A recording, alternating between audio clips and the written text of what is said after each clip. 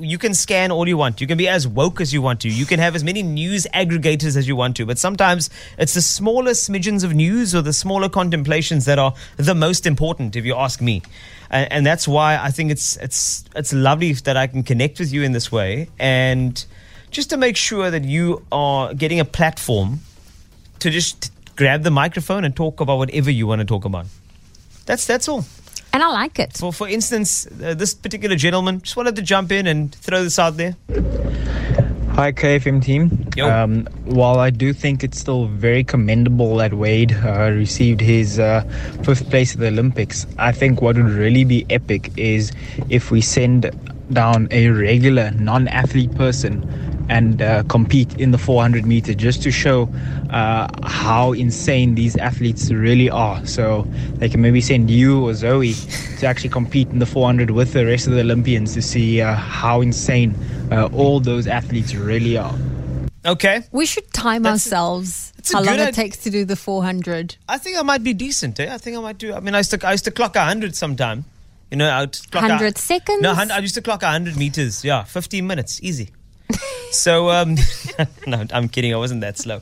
It was 14. Anyway, but I think it's important for you to grab, and it's actually a good idea. I did see something like that in social media today about somebody saying the Olympics would be so much more exciting if you got drafted into them, and you didn't exactly know what you were drafted into. You get a letter from the government saying you, Zoe Brown, have been chosen drafted for high in. jump. You're doing high jump. For me, high jump would be perfect. I would love high jump. Actually, can you didn't imagine? do too bad in high jump. Oh, you did athletics at school? I did. Yo. You know, the first athletics day I was part of in primary school, I came stone last, and I got a bigger celebration than the guy who came first. He was looking back like, what's going on here? I was like, what's up? At least I competed. Yeah, it was really the best. But it's open mic. No matter what's up, throw it at me. Hey, Bianca. Hey. Yo. How's it, Bianca? This is your open mic. What would you like to say? I just want to use open mic to thank everybody For my silver medal at the Olympics. Oh my goodness. Is this Bianca Buitendag? That is correct. Yo! Look We are at so proud of you. Thank you very I much. feel like playing the anthem now. Oh my word. I'm gonna start Bianca, singing. Silver medal. dude, you must have had like a roller coaster ride of people trying to get hold of you, and then you got hold of us, which is such an honor. I feel like I won a gold medal at being a lekker show in Cape Town. This is the best. Thank you, Bianca. You are amazing. Wait, I got questions. So many of them. First and foremost, how's it been? Silver medal. And big question here. You know that Tatiana got the gold, right? Yes. Did the president call you? Or is that only like a gold medal thing? No. Did he No, not? You have to win. You have to break world records for that. Oh, come on. Cyril could at least just called you and say, and I thank you. Good effort. Something. Yeah, like at least pat you on the back. I mean, this is, you know that you are part of like proper history here, as in first surfing Olympics, first silver medal, first female, first South Africa. You part of, you so many firsts in your life. Wow. How does it feel? It feels a bit overwhelming, to be honest with you. I just got home, so it's been a very eventful few days. I can imagine. And coming home to all these media agencies saying, Bianca, we just want an hour of your time. Wait, 4 hours of your time. But it's a privilege. It's a privilege. I mean, I need to share the experience. Not many people get to go. And, I need to show how proudly South African I am. So it's a privilege. I was chatting to a surf coach the other day, and the surf coach said the impetus of him coaching surfing now has gone up because of you, because now he's not just coaching somebody that he can share the stoke with, Brew.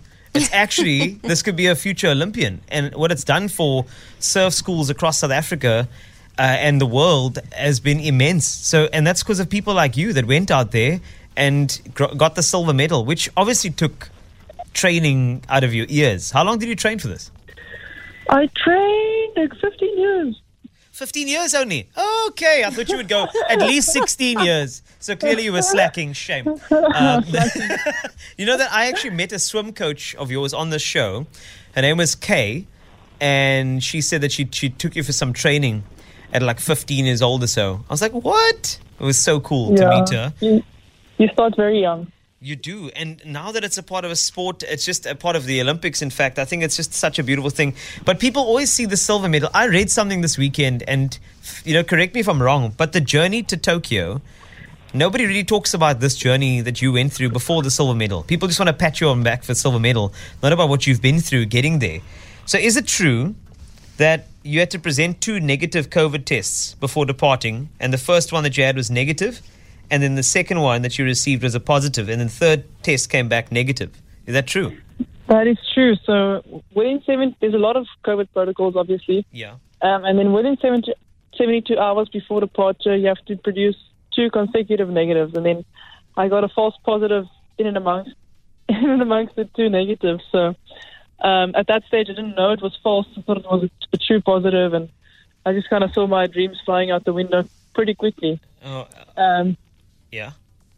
So then, luckily, we've got a fantastic medical team on Team South Africa, and I went through some medical examinations and then got 2 consecutive negatives and got onto the plane. Okay. Now, Sure. Do you think that's bad, Zoe? There's more. Oh, tell me. Okay. I also heard that you had to leave South Africa without your Team SA clothing. That is also true. Okay. So with the recent events in Durban, the kit was all stored in a warehouse in KwaZulu-Natal. So it wasn't safe for anyone to access the warehouse to get the kit out. So I did leave in civvies and managed to pick up 1 or 2 green T-shirts from my coach once I got there. Oh my But they did manage to send the kit all the way to Tokyo, and we were rigged once we arrived. But that just added to the drama as well. What a story to remember. Oh, my. Well, here's the thing. Another thing, okay? Apparently, there's so many. This is why people need to hear what's behind the medal, like what the build-up was. And if that wasn't enough to distract you, so apparently you weren't the favorite. Apparently you were like kind of seeded 17th out of 20 women before competing. And you injured your ankle during one of the heats, right? The first heat. That is true as well. Sure. It was in the second heat that I rolled my ankle on the last wave, actually. Look at this. So I had a bit of a sprain. All the odds were against you. We've got COVID here. We've got no uniform. We've got 17th out of 20. You've got twisted, that ankle there. And then the best is I missed the bus going to the beach on finals day. Come on, Bianca. So you'll have to believe me when you say the going second was a miracle in every essence of the word. A true miracle. But now, after all of this, silver medal, done and dusted, been surfing for ages, are you going to compete in the next Olympics?